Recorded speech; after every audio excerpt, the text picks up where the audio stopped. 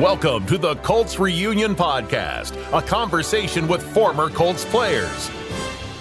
A look back at their career, what they're up to now, and how the Colts played a positive role in their lives. Hello, welcome to another Colts Reunion Podcast. I'm Matt Taylor with former Colts wide receiver and Ring of Honor member Bill Brooks. And joining us today for a reunion is former Colts safety Antoine Bethea.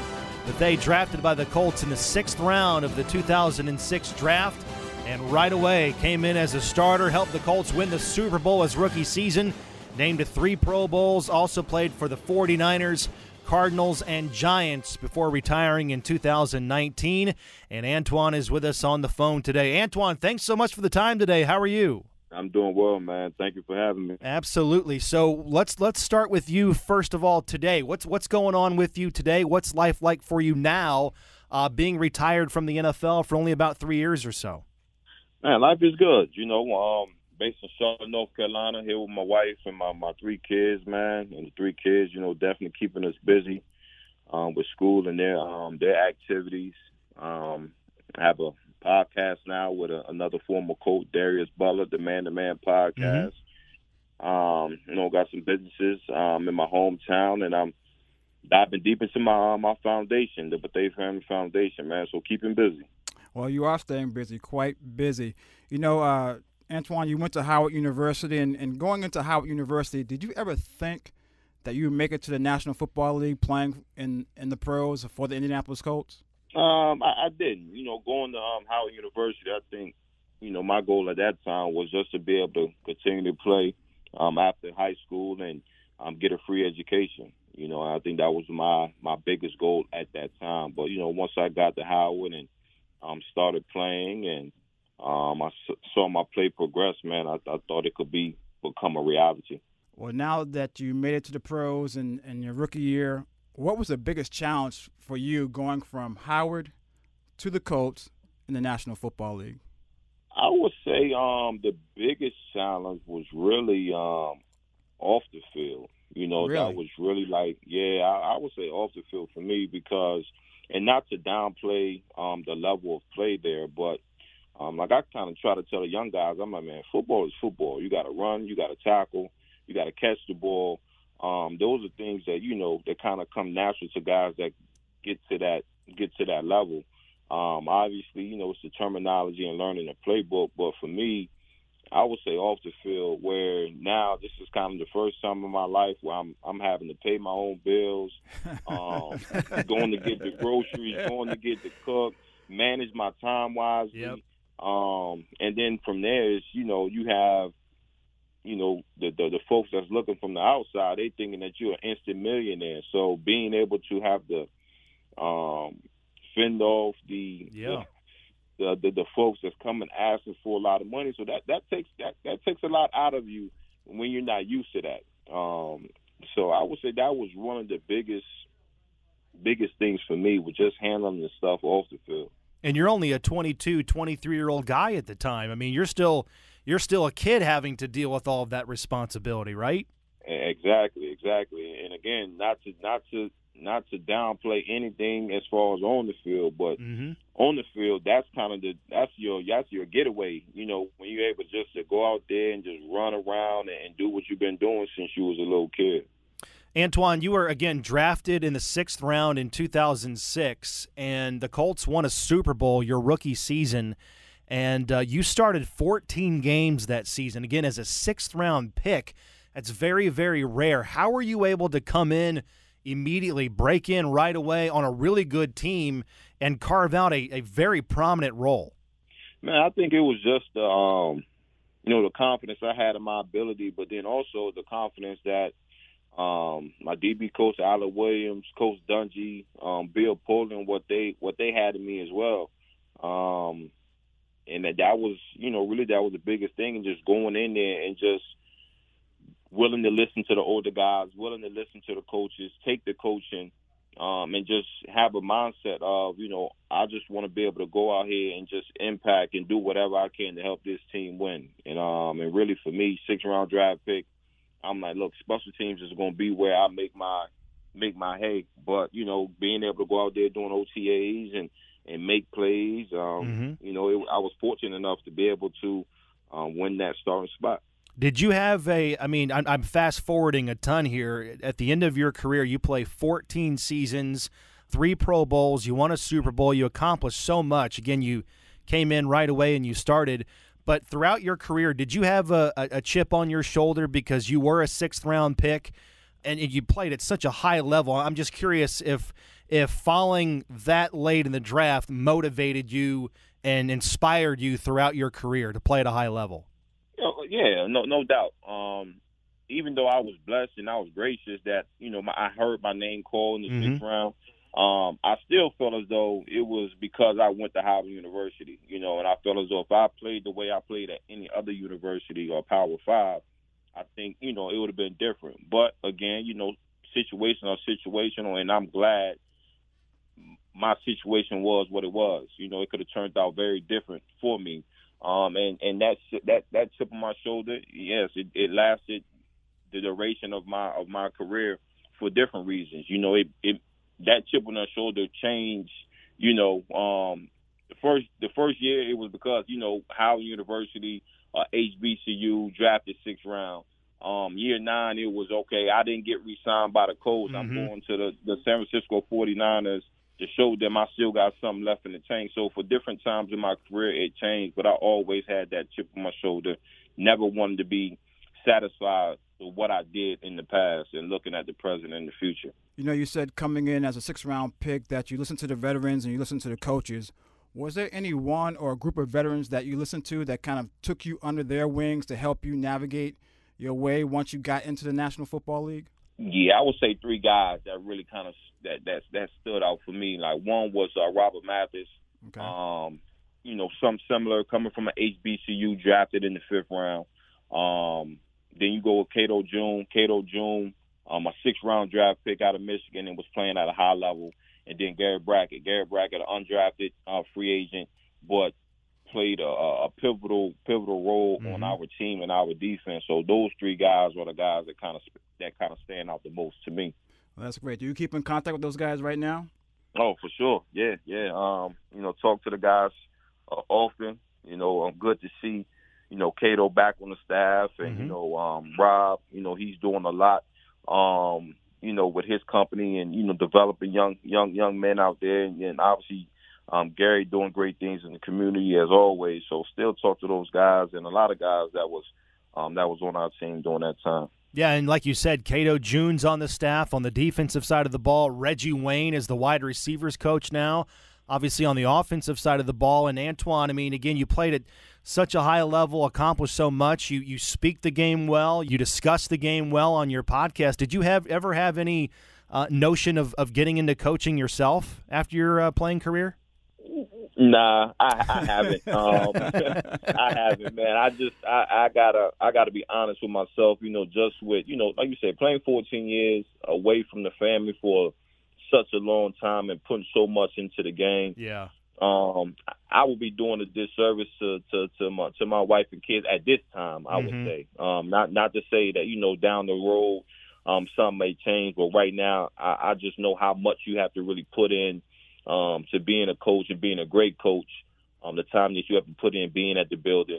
So I just think that would be a disservice to the family. But the knowledge I have, though, I do want to give that to the players. So, you know, maybe that could come in a different role, maybe here in the near future. But I definitely do want to give back to the game. You know, you said you have a lot of knowledge for the game. What you do, you have a lot of knowledge of the game, and you play the game at a high level. In order to play the game at a high level, you also have to look at the things that you do well and the things that you don't do well. What are some of the things that you wanted to work on during the offseason to help you improve your game, getting ready to go into a season in the National Football League?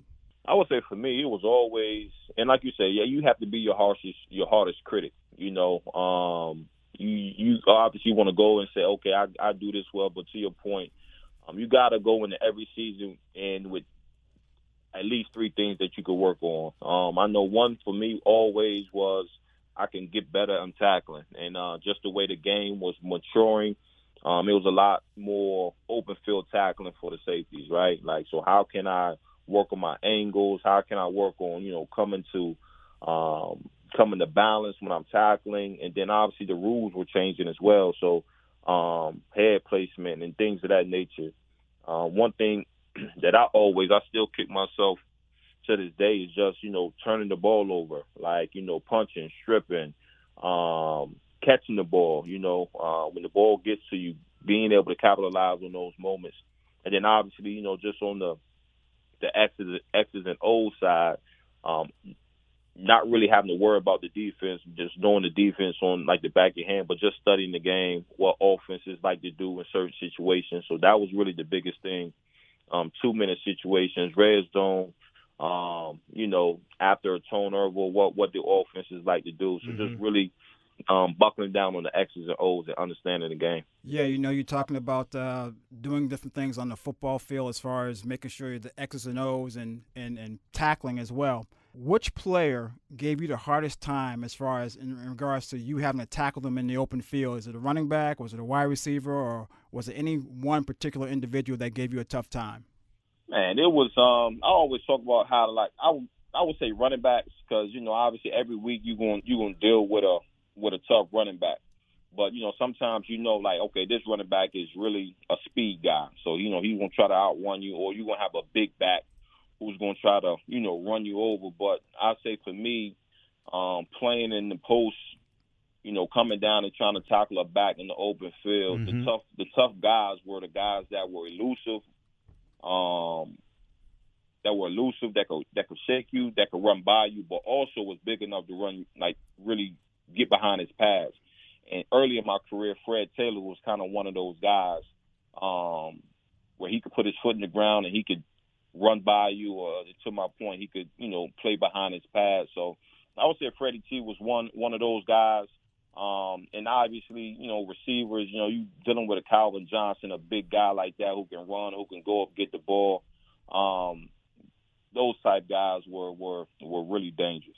Yeah, I mean, that Fred Taylor, that analogy that you use right there, I mean, I just remember that Jacksonville game, your rookie season, Antoine, down there. And then, I mean, you guys, I'm sure, just use that as motivation throughout the rest of the regular season. And then you guys were just epic in terms of stopping the run in the playoffs en route to the Super Bowl championship. Yeah, man, that game was ugly. That game was ugly. Fred Taylor and Maurice Jones-Drew, man, they almost made it to the Pro Bowl off of us that game. We definitely used that as motivation. I think that entire year, man, our run defense wasn't good at all. Yeah. But again, like you said, we got to the playoffs, man. We was able to get one of our, key contributors back during that time, and we was able to make a good run during that playoffs.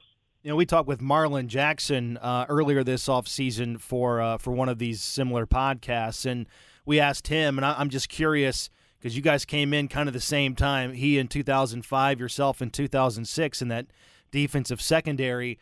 When you first got to the Colts, they were rolling, right? I mean, winning AFC South Division championships every year, going to the playoffs. I mean, your entire career with the Colts, outside of 1 year, 2011, you made the playoffs every year except for one during your time in Indianapolis. So when you first dropped into the Colts locker room and you're in the same room with guys like Marvin Harrison, Marlon Jackson, Reggie Wayne, Peyton Manning, Dwight Freeney, Gary Brackett, when you're looking around at all of the great players as a rookie, how did that make you feel? What was that like being in the locker room and on the same team with so many great players at the time? Man, you got to think about it like just a few months before, man, I'm at Howard University, and these are guys that I'm looking at on TV. So it's a lot of emotions. It's like, man, I'm here, I made it, and then it's like, kind of starstruck, and then it's like, I got to get out of that. They're my teammates now. So it's a lot of emotions. But then, one thing you always heard, whether it was, you watching the games and these guys are playing, or you hear something about Coach Dungy, or you hear something about Bill Polian, it's like, it's the culture, right? And as soon as you step foot in that building, you understand, like, it's a culture. It's a reason why they're winning. It's a reason why, you got a bunch of future Hall of Famers on that team. And in the snap of the finger, it's okay, I gotta buy into this culture. If I want to be a part of this, I got to buy in. I got to be a part of this. So, stepping into that locker room, man, it's varies of different emotions, man. But again, man, I was blessed to be in a great situation, walk into a great situation. Now, you talked about you walked into a great situation with the Indianapolis Colts and you won a Super Bowl your first year. Is there any other special moment about your time here in Indianapolis that stands out for you? Man, I think it was a few. It was a few. You know, winning the Super Bowl, getting my first Pro Bowl nod my second year, winning the Walter Payton Man of the Year there in Indy as well for the community work. And, you know, all of those things, man. I think those are some of the times that you think is going to last forever, but then now, you know, like, you know, being retired, you kind of look back on those times and say, man, we had a great time. And then just the relationships with the guys. Yes. Just still keeping in communication with the guys. You know, Melvin Bullock, Gerard Powers, the guys that come in, and, you know, we still have that bond and that brotherhood. So those are like the things that, and Bill, you know, like those are the things that you really, really miss about the game. You know, obviously you miss the competition, but you really don't miss getting beat up on week in and week out. But, you know, being able to sit in that locker room and joke and laugh with guys, fly on that plane and go to different guys' hometowns and participate in their camps, like that's what, you know, I miss a lot. And just, you know, having that brotherhood and having that camaraderie. Antoine, what was practice like in that era? You know, we always heard Peyton and Marvin talk about practice, how intense it was, and how on some levels practice was a lot harder than the games. Did you share that same sentiment in terms of practice really kind of ramping up and the games sort of coming easy to you in a way because you were so prepared and you were so organized heading into Sundays? Oh, no doubt. You know, detail-oriented. You know, that's what all the coaches preach. That's what, you know, all the players preach. Like, you know, we have to know what we're doing, but we also got to know what the other team is doing. You know, I always think about, you know, when I'm with the other teams, you know, we would redo plays. And Coach Dungy, you know, every now and then you will redo a play, but it's like, you know, it's no redos during the game, you know, so we got to be perfect. We got to be on point. And, again, when you name the guys that was on the opposite side of the ball when we going in training camp and going against the offense, you know, you got Peyton Manning at quarterback, you got Marvin Harrison, you got Reggie Wayne at the wideouts, you got Dallas Clark at the tight end position, and you look during that time, all those guys were top 5 guys, top 3 guys at their position. Mm-hmm. You know what I'm saying? So yes. For me as a safety or just a defender in general, how much harder can it get? You know, no disrespect to anybody else, but how harder can it get? And then just knowing how much work they put into it to want to be perfect, and really them already knowing what we're going to do. So, you know, if Peyton already knows, like, we run a ton of cover too, like, and he knows where the holes are going to be, it's just going to make us work that much harder to try to get to the ball. So, like, when Sundays came, not to say it was easy, but it was during the week helped us out a lot. I would say that. Well, that's good. I mean, it sounds good that, you know, it seemed like those guys, the older guys, helped up the younger guys with the team, and you guys had a lot to go by, and you had a lot of accountability within that locker room. And to piggyback on that, if you can give some advice to some of the young guys coming out right now, what would that advice be to these young guys as far as trying to make the team, trying to fit into a new team, a locker room, and how to navigate their careers throughout the NFL for their whole career? I would say it's a couple of things that I would say. First and foremost, you got to control what you can control. And that's your work ethic. That's how hard you're going in practice. That's you studying. That's you knowing the X's and O's. That's you keeping your nose clean, staying out of trouble. Control what you can control. So that at the end of the day, when it's cut day, if you've done everything that you could do, then you can walk out of there, whether it's, you know, you being on the team or not, you can go out there with your head hanging high. But if you get cut because you didn't know what to do, you was missing curfew, that's on you. Another thing is, like you said, accountability. You got to hold yourself accountable, but you got to hold the guys around you accountable as well. That's the way you're able to play a long time. And one thing about the play is being being consistent. Being consistent, I think that's why one of the things I tell people about my career was I feel as though I was consistent throughout my career. I think all the players, all my teammates, and all my coaches knew they were going to get on Sundays, Mondays, or Thursdays, or whatever it was. Right. And Coach Allen Williams, he used to say it all the time. If you're an A player, I need A play all the time. If you're a B player, I need B play all the time. And if you're average, be average. I don't need a guy that's going to be A, B, C. I just don't know who I'm gonna get. So if you can be consistent, you can hold yourself accountable. If you control what you can control, man, you have a good shot or have a great career in the league. Yeah, staying with that, though, I mean, you played 14 years, but you only missed 15 games in the regular season of your entire career, Antoine. And you hear guys say all the time, you know, that they're most proud of their availability and answering the bell every single Sunday. What was your secret to playing all of those years and staying healthy more often than not for all 16 games during a season? Yeah, like you said, your best ability is your availability. And you know, first I had to say it was some luck. It was some luck mixed into that. But then, you know, like you said, like, you know, being able to control what you can control and taking care of your body, right? So that's, you know, getting the proper amount of rest. That's, you know, hitting the weights.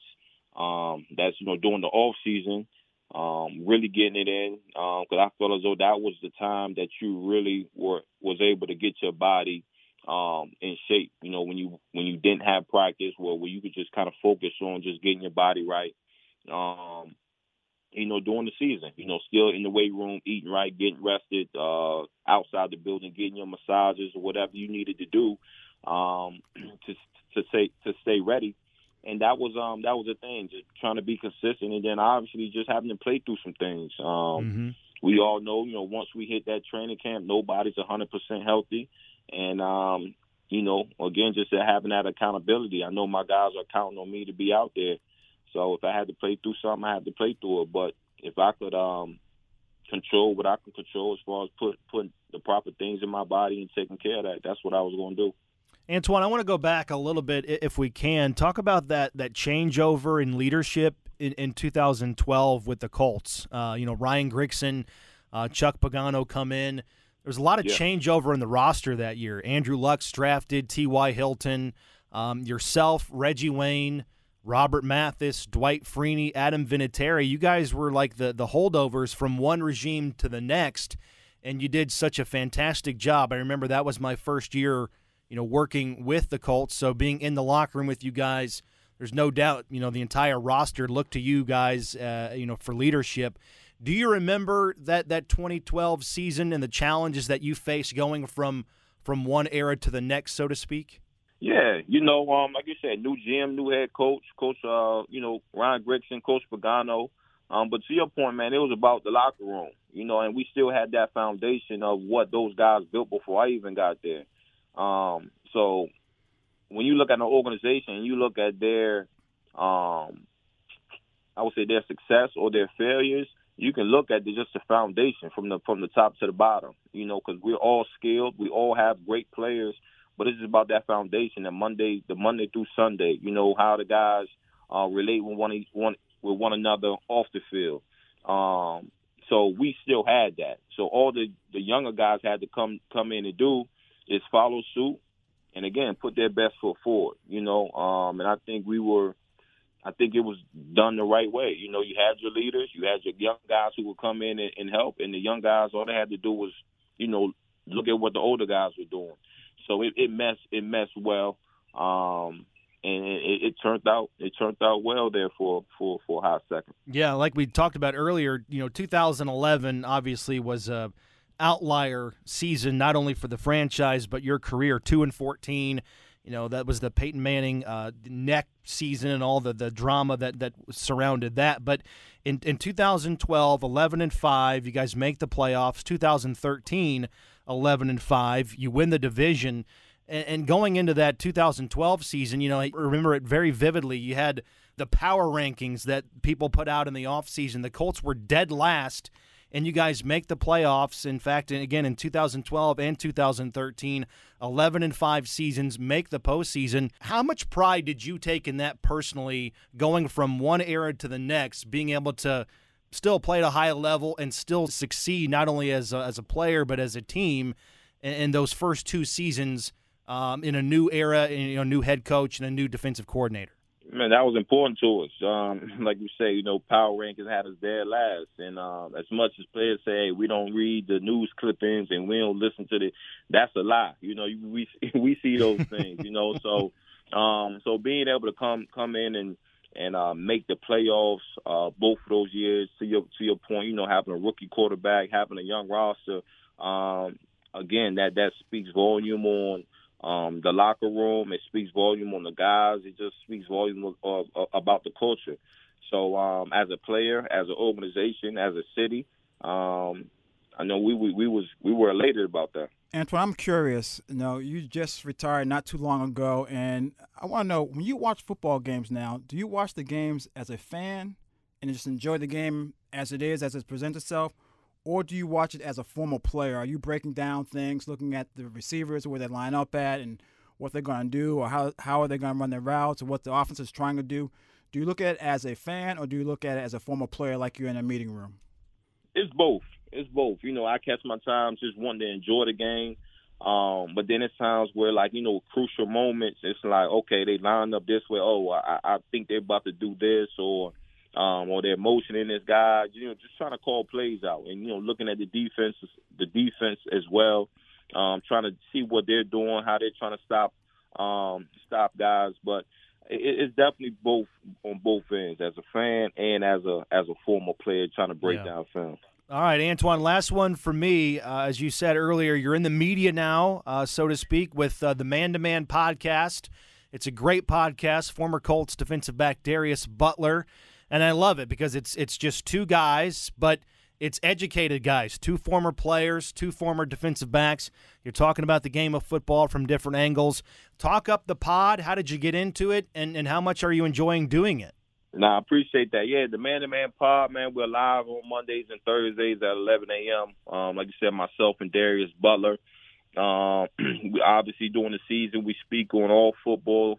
Even the off season, we speaking on all things football, games, matchups, the overs, the unders, the good, the bad, the ugly. Mm-hmm. As far as right now, it's big NBA playoffs, so we're talking about all sports, and then we talk about life in general. 2 African American men in this world, things that we go through. We're fathers as well. So we just talk about all things life, to the point of the title of the podcast, Man to Man. Right. And we started it during COVID. During COVID, we had ample time on our hands, sitting in the house. Yeah. And we just started talking and said, hey, man, we should cook up a podcast and see where it takes us, man. So it's been, I would say, I think 2 years. Mm-hmm. 2 years. And I'm enjoying it, man. So we just gonna see where it takes us, man, and just keep enjoying the ride. Yeah, it's very successful, and I listen to it, very religiously. Like you said, it drops every Monday and Thursday. The Man-to-Man podcast, Antoine Bethea, Darius Butler. Where can people find it? Just search Man-to-Man Pod, and then on most podcast platforms, it should show up. Correct? Exactly. Wherever you listen to your podcast at, Spotify, Apple, we're on YouTube as well. So type in the Man-to-Man Pod, man, and it should pop up. There you go. That's Antoine Bethea, man. It's so great to hear your voice. It's awesome to have you back on as a guest and relive some of those magical moments in a Colts uniform, number 41 back in the day. Antoine, thanks so much for the time. Continued success both professionally, personally, and have a great summer coming up. I appreciate it, man. You guys, y'all stay safe.